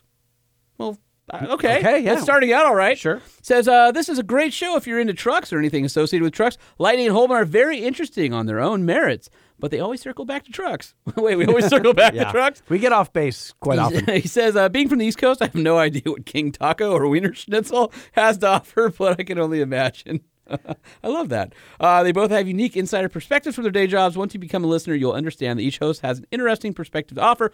They each have their own charismatic qualities, I wouldn't call it that, and provide interesting perspectives. The jingles are addicting. You'll find yourself singing them in between listening. That would be my only warning. The truck show jingles will become stuck in your memory, and you will recycle them in your mind, just like the song that doesn't end. Long review, but I hope they continue to produce it. And 5 stars! That was nice. That was you know what's good. funny? One of our listeners DM'd me a couple days ago, Yeah. and he goes, hey, Lightning, I know you're from SoCal. If you understand the following word, Okay. ... der. That's all he wrote is der, D-E-R. And I'm like, you know it. Yeah, I That's like that. der Wiener Schnitzel. That's funny. They dropped the der at one point, and now it's just Wiener Schnitzel, so it's Dude, old school. We would always be like, OG Kelly. what do you want for lunch, der? Yeah, exactly. This one is from Average Listener 1, and I'm going to say that he only leaves average reviews as well. This one is only 2 out of 5 stars. Oh. Like, what you got to do is dirty like that. The subject line leaves a little to be desired, I think. Good info, bad format. Oh. You could say he doesn't like the jingles. Yeah, he says the show is very informative, but is incredibly cringe. Not cringeworthy, mind you, just cringe. The awful sound effects. Let me pause you right there. Yeah. So I think cringe maybe, I don't know, at first cringe was all YouTube. Right. Cringe was all like you had to be 14 through 24, Uh-huh. and everyone's like, oh, that's cringe. And now I find it's like now moms, dads, grandmas, Cringe, bro. grandpas, everyone's like, oh, that's cringe. Yeah. So I liked it when it was just young people who could say cringe. Now it's just dude. everyone Yeah, saying Average cringe. Listener 1, your cringe reference jumped the shark. Sorry.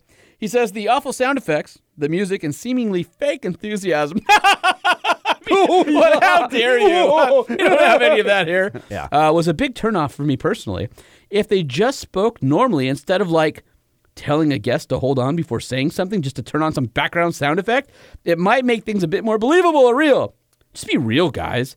More genuine conversation. Again, great info, but the format and personality ruined it for me. So is he still listening? Did he leave 2 stars and he bailed? Do we have a chance to earn a 3rd star from him? I don't know. Dude, we've had so much real conversation. This is real right now. Yeah. Kiss my ass. That's about as real as it gets right there. What? All right, moving right along to Come on. Shocks. This is from Rywalds.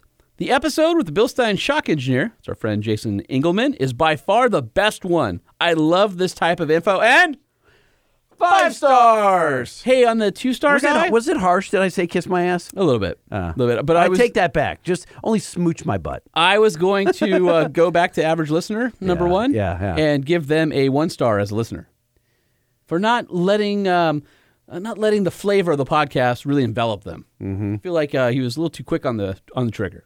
Dude, we've told so many real stories. I talked my about my God. kids, my wife. You're talking about remodeling your freaking house. Yeah, We're talking, yeah. like how much? What real do you want? I mean, I put And- my and listen, pants on. Look, listen, I'm different than anybody. I put my pants on left leg first. That's some real talk right there. Look, if do you want us to talk like this every show and just like this, just monotone? By the way, and it's like, I mean, it's not freaking NPR, dude. We're excited about trucks. Yeah, and by the way, we are not fake. That's actually how enthusiastic we normally are. Look, Just we're happy people. And Broseph, yeah, this is me being defensive. I worked on a morning show, a Yucky to Yuck morning show for 26 years.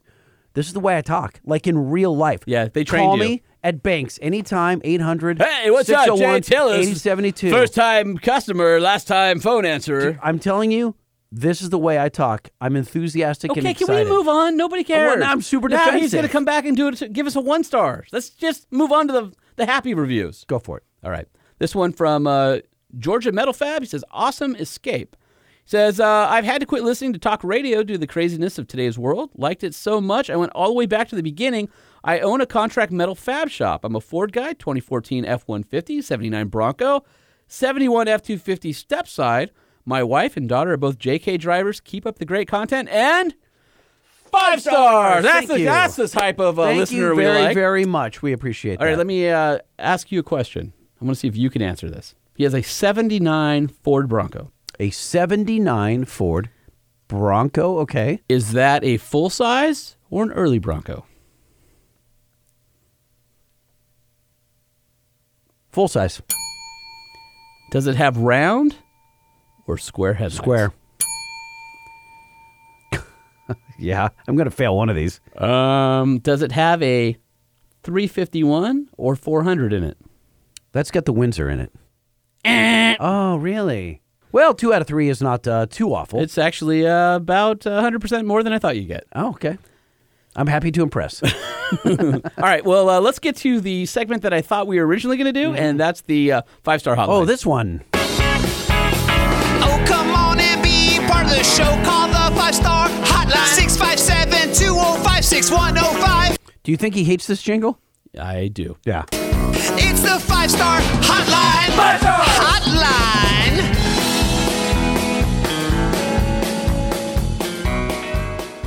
Hi, Lightning and Holman. This is Bryant with Tequachi Motorsports. I know that y'all had some difficulty pronouncing that on the show when I sent in the sound clip of my 76 Datsun 620. Since people tell you what they're in when they're calling, I'm in my 2013 Ram 3500 dually chase truck that I use to support my Class 8 truck whenever I get to go race that. Anyway, Tequachi Motorsports, Tequachi spelled it phonetically for a Spanish word that means possum. There's a big, long story behind that if you want to hear it sometime. But about the Datsun, y'all asked for an update on it, and it really hasn't changed very much. I brought it to Texas and from SoCal, and I got some parts for it to help make it race legal and provide someone an opportunity in Texas to begin their racing career, and it's still sitting in my shop waiting for the right owner. So, again, I'd be happy to chat with you all about it or about other things. Holman, you and I have a little bit of a 6 degrees of separation connection. There's an article about a project that I did with a foreign diesel in Diesel Power Magazine right around the time you were still working with that publication. I think it was written while you were still there.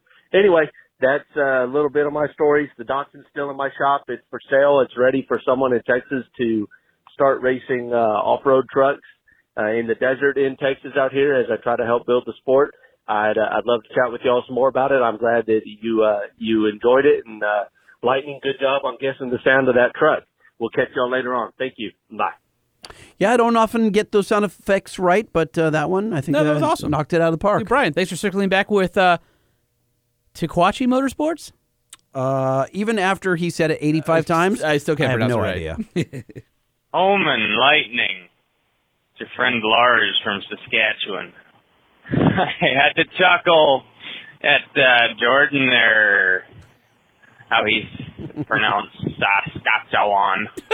I don't know, I can't do it how he did it, but I don't think we pronounce it quite like he did. We kind of just blur it. It's Saskatchewan. Saskatchewan.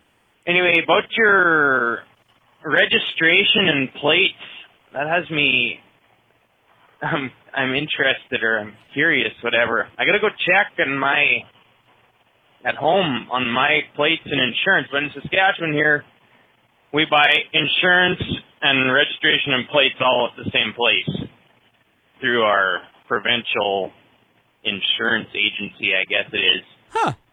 That's interesting. And my 2017 half ton, I'm pretty sure I pay I don't know what part is registration and plates and what part is insurance. I'm not positive on that. But the total for my 2017 is about somewhere between $1,200 and $1,400 a year for insurance and plates. And that's basic insurance, $700,000 liability, I think. And then I have extra insurance over and above that. But yeah, it sounds like you guys are getting gypped. Anyway, have a good night. Do you think that there's interest enough in having a guest from the insurance industry on our show? Sure. I'm still working on my friend Jackson Ellis. Come in and talks about the dealership industry.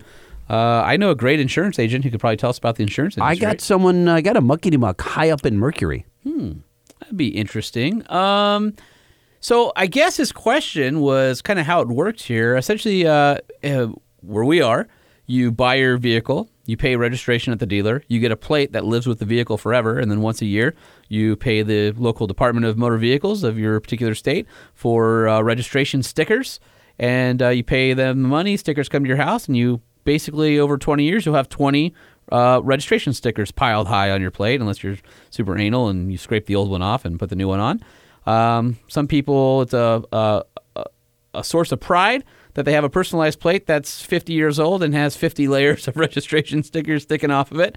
And then we go through local insurance brokers or agents. You can pay monthly, you can pay bi-monthly, or you can pay annually. And then that covers you for the year. And you can't get your registration without your proof of insurance being in the registration and insurance database. So you have to have both. And then sometimes they throw a curveball where in the middle of all that, you also have to pay to go get your vehicle smogged, which after 5 years in California, you have to do it every other year.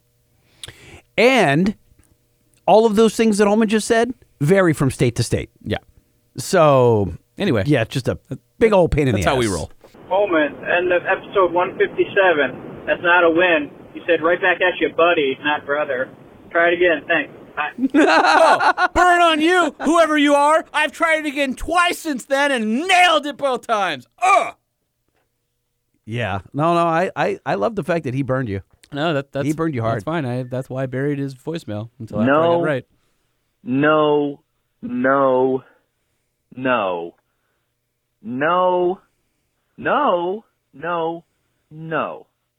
I did not just see what I think I saw. Lightning. Yes, lightning.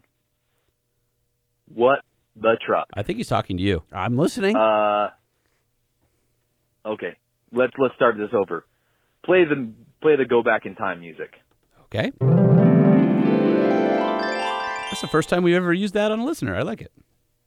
So a long time ago, in the galaxy close to us, right? Lightning, you didn't have a truck.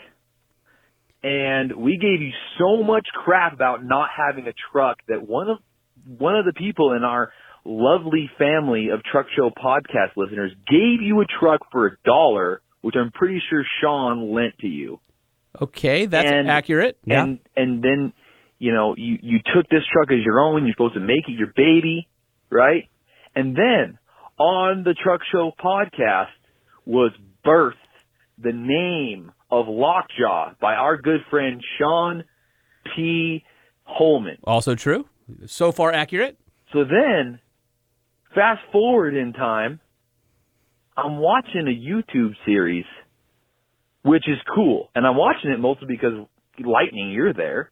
And it's kind of like I'm watching my God truck, like I'm not its real uncle, but like I'm part of the family, Sure. But hold on for a second. Watching this truck grow up, become. Yeah, paused it. You see what's happening here. Oh, I know where he's going. I got called out in the last email, and now it's reckoning for Lightning. Bring it on. Keep playing. That's fine. I'm gonna explain yourself after this voicemail. Yeah, that's fine. Become a big truck and do truck things. And there's no mention at the truck show. And there's this fake montage of Gail Banks coming up with the name Lockjaw. I just feel like it's not the real autobiography of Lockjaw. It's as told by television. Fair points. I felt a little bit betrayed. You better have asked permission from Sean to make sure it was okay that he portrayed that. Anyway, my time's probably almost up. But Come on, man. Come on, man. We're all family. Why are you doing this to us? You have the good word, guys. We love you. Bye. That is all true. 100% accurate. It's all true, and I'm not hiding any of it. So, well, except for on the Banks videos. No, that's not even true. The origins. Can I explain why? You briefly explained it This in was passing a couple weeks ago as you scurried off before we could have a conversation, as if you it's almost as if you said, I bought you a sandwich. And I was waiting for the sandwich, and it was a 3-day-old Subway from the back of your car, your Mini, that you forgot about and it had been in the sun and the mayo's all rancid. So technically, you did bring a sandwich. And what you did, knowing that I would eventually open up the sandwich to find your rancid, disgusting Petri dish of a meal that you had gifted me, you left it on the table and you scurried off before I had a chance to yell at you for it. Quite a description here in that story there. Yeah, but also accurate. No. Oh. So what happened is that what he saw was Banks Built episode 4, which I felt was too early in the season to explain the whole backstory of how the truck came to be. So you faked it. Yeah, didn't really fake it. We needed to give it a name at that point, I thought. And I couldn't explain the backstory. Hey, I work at a podcast, and my co-host came out with this. Why not? With the guy from C10 Talk and all that. It wasn't. It wasn't going to work. So then, I feel like you could make that work. Well, hold on a second. That one's already out. Episode 5 is out now. Okay. Where we went to Roadster Shop, toured, started working on the chassis.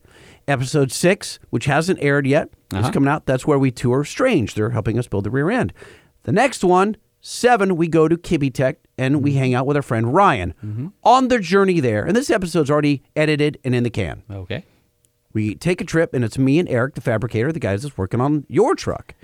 And Eric asked me, legit, he goes, I need to know, like, how did this all happen? How'd you get the truck? And there, in the truck ride up to Newbury Park, California, buried in episode 7. I knew at some point I needed to explain the backstory of the truck, because we just at episode 1 say we bought a truck for $1. No one buys a truck for $1. How does that happen? So I gave the backstory. So I eventually do come clean and explain that. Now I don't say Sean came up with a name. Historical revisionist. It's not. I'm not. The only thing that we bent the truth on is Gail coming up with the name, because I felt like for all those people, we got a lot of people who follow Banks that don't know the Truck Show podcast. He's been around for 60 years. You know couldn't what I mean? say the guy that bought me the truck named it after I had a really dumb name? But then who's the guy that bought you the Doesn't truck matter. and why? Doesn't matter. It's not germane to the story Look, necessarily, I but thought it was is the cool. history. I thought it was cool to give Gail the opportunity to name it. I understand. You Look, thought it was cool. Here's me coming clean. I feel like we're dating, and you have another girlfriend, and you just won't tell anybody about me. I just did on the podcast where they already know the truth. That's like going to your friends who all look the other way when this other girlfriend comes around. Yeah, you didn't go up on stage or to a family dinner and say that. I'm in front of a wider group of people who would judge you. You're mental. I'm talking to a camera. Can I and point it's out, be by the way, in front of everyone? Can I just point out, I did not bring up my truck, nor did I ask what the progress was on it. You brought it up. I'm just pointing out. I let you talk about Lockjaw, and it worked out great. And I have been upfront and forthright every step of the way. Ish. What do you mean ish? Ish. Well, because the whole truth is still not out there. Not that I care. I just think it's funny. Were you not listening to the last 10 minutes? These people already know is my point. The people you lied to don't know. These people listening know. The people on camera will know most of it. I mean, what do you want me to do? Just be honest. I'm trying to do a little storytelling here. Maybe you know this what I mean? is why we get 2-star reviews from people who say we have fake enthusiasm. Damn it! This is freaking real talk, a-holes. Okay, well, here's your real talk. You lying pile. I'm not a lying pile. Okay, well, I'm trying to create a good show, interesting, that's easy to digest, right? Without this crazy backstory. Cut me some slack. Come on. I'll cut you. I know you will. I'll cut you. I know you will. You're packing a knife and some heat over there. Have something. I'll be more than happy to I think I'm out. This show we peaked at Sharif, and now it's just crap. No. No, that's not true at all. Because the last 2 segments were about our listeners. And they carried us all the way to the end. Whatever. In all seriousness, we love hearing from you guys. Send us an email 24 hours a day. It's open. truckshowpodcast@gmail.com. truckshowpodcast@gmail.com. The Truck Show, the Truck Show, the Truck Show. And we want to hear from you. If you want to hear from you on the show, leave a message on the wait, what did you 5-star just say? hotline. Exactly. 657-205-6105. And hey, you know what? You never know. If you call us at a weird hour, I might pick up the phone because that's happened before. It has happened when it got forwarded right to his personal cell phone. He picks up, Hello? and it's the listener. He's like, hello. Here, call back, and I won't answer this time. I changed the settings on my phone since then. It was awkward. Did you have a full conversation, or you said I don't call remember. back? It was one of those deals where it was the first time Google Voice rang, so the tone was different. I'm like, what is this noise? Make it stop. And then I'm talking to somebody. God. Anyway, all right. He's at LBC Lighting. I'm at Sean P. Holman, and we are at Truck Show Podcast on your favorite social media platform. So connect with us in any way you see fit. I feel like we totally failed and forgot to give the 5-star hotline number like we normally do. So that's 657. I just did. You did? Yeah. I wasn't paying attention. This has been a rough show for you. Yeah, when you talk, I just tune it out. I figure you're insulting me, so I just daydream. Have you built that really tough outer layer? No, you know what it is? It's like you and I are old enough to remember Get Smart. Yeah. Some of our listeners will remember Get Smart. My shoe phone's ringing. Exactly. I have the cone of silence that lowers down around me when so you talk. Can't hear it. Well, that makes sense. Mm-hmm. Do you want to just in case give the number? I'd love to. Do you remember the number? Yeah, I do. Okay. 657-205-6105. 657-205-6105 is the 5-star hotline. 5-star hotline. Did we forget to play that earlier and this was your way of getting back into it? Sure did. Well, if we're... just like I forgot to thank you for coming up with the name Lockjaw. You know what? This is one of the things, if nothing else, we are consistent. Yeah, consistently inconsistent. Or consistently bad. Mm-hmm. All right, well, we apologize. We are deeply sorry. We're sorry. We're sorry. We're sorry. Sharif brought us to an all-new high. And then we jumped. We jumped. Without a parachute or a snowboard. Nope. All right, well, we are deeply sorry for this. We are deeply sorry. We're sorry. We're sorry. We're sorry. Yeah. But what we aren't sorry for is our awesome sponsors who continue to stand by our sides and basically support the show. Mm-hmm. Wait, hold on. Oh, we have your bell. Yeah, right? I don't know. Do you like my bell better or his? I feel like I'm going to start doing this. You know, I feel like I'm in a Motel 6. Was it in Breaking Bad or was it in Better Call Saul where the uncle had the bell on the end of his wheelchair? I don't watch either, so I don't know. They're both great. I'll just do that to get your attention for now on. I prefer you didn't. Of course you do. All right, if you are interested in a brand new truck, head on over to NissanUSA.com. Wait a minute. I need to stop you for a second. What? I got to pause you. Just time I'm out for a second. doing the read for I know our you sponsor. are. We're going to get to Nissan in just a second. We always do Nissan a solid. Our research tells us that there are some of you that are bailing out before the very, very end of the show. But they're not listening right now. It's too late. They're already gone. I'm telling you that you guys, if you get it this far and you tune out like right before we get to the sponsor You're mention, missing all the good stuff. You're missing the Easter egg that I leave at the end of every single show. So you're a loser, a freaking loser. They're not listening to you. Oh, yeah. That's a good point. All right, moving right along. Can I get back to thanking Nissan for... Please do. Oh, hopefully they don't listen to the show.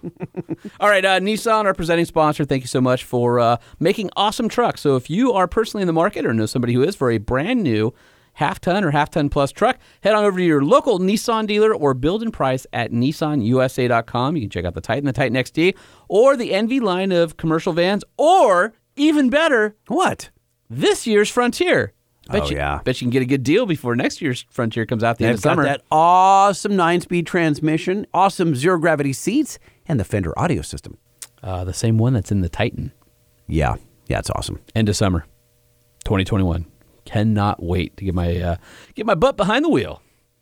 That's right. The one that you saw, you couldn't drive. It was... What a tease. I know. What a tease. I know. So if you are interested in the Nissan Frontier, just sit tight because we're working on some deep dives that we can do on the show with some Nissan people. And I'll tell you, I'm excited about that truck. And I'm excited about Decked because I have grown to love the twin sliding door system that's in the truck at work.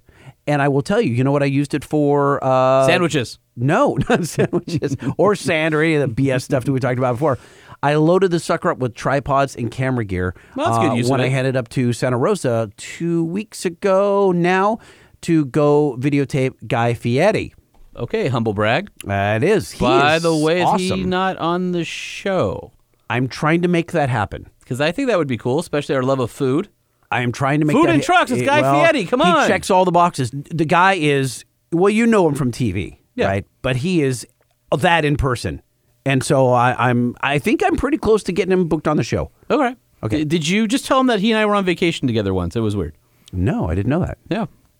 Yeah. You were in the same place? The or you exact same place, walked by him 400 times, he and his kids. Gotcha. It was like, hey, there goes Dude, I Guy was Fieri. funny because I was actually hanging out in the same truck as his kids. They're cool dudes. All right, well, get him on the show. I'm trying. All right, and last but not least, our friends over at DuralastParts.com, where you can get yourself some Pursuit pads and rotors. The Pursuit pads are specially designed for vehicles that make repetitive high-speed stops. Like cops? I would imagine, That's or why they're called people Pursuit, running right? from the Yeah, cops. yeah. Advanced friction formulation reduces brake fade for consistently superior stopping power. Premium burnishing strips spread the braking load for better and improved performance. And all hardware is included. And of course, you can pair those up with the Pursuit rotors, which offer advanced thermal control for frequent fast stops.